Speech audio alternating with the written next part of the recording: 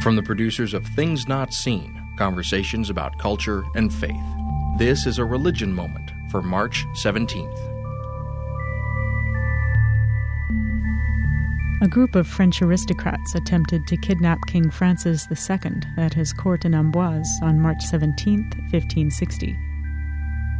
When the 15-year-old king took the throne in the summer of 1559, French Protestants, known as Huguenots, had hoped that he would rescind the policies of his father, Henry II, who had actively persecuted them.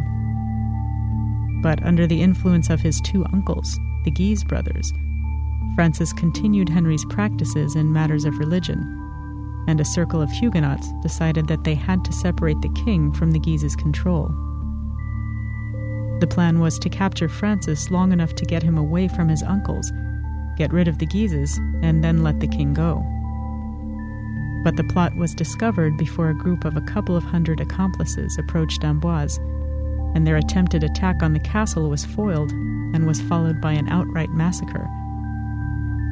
In the days that followed, what has come to be known as the Amboise Conspiracy, around 1,200 suspected plotters were executed, and the Guises only heightened and consolidated their influence.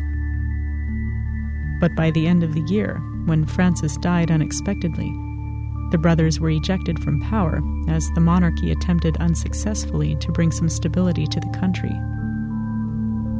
Representative of the hostilities to come in the following decades, the events on the 17th were part of what led up to the Wars of Religion, which would take place on and off in France until the end of the 16th century.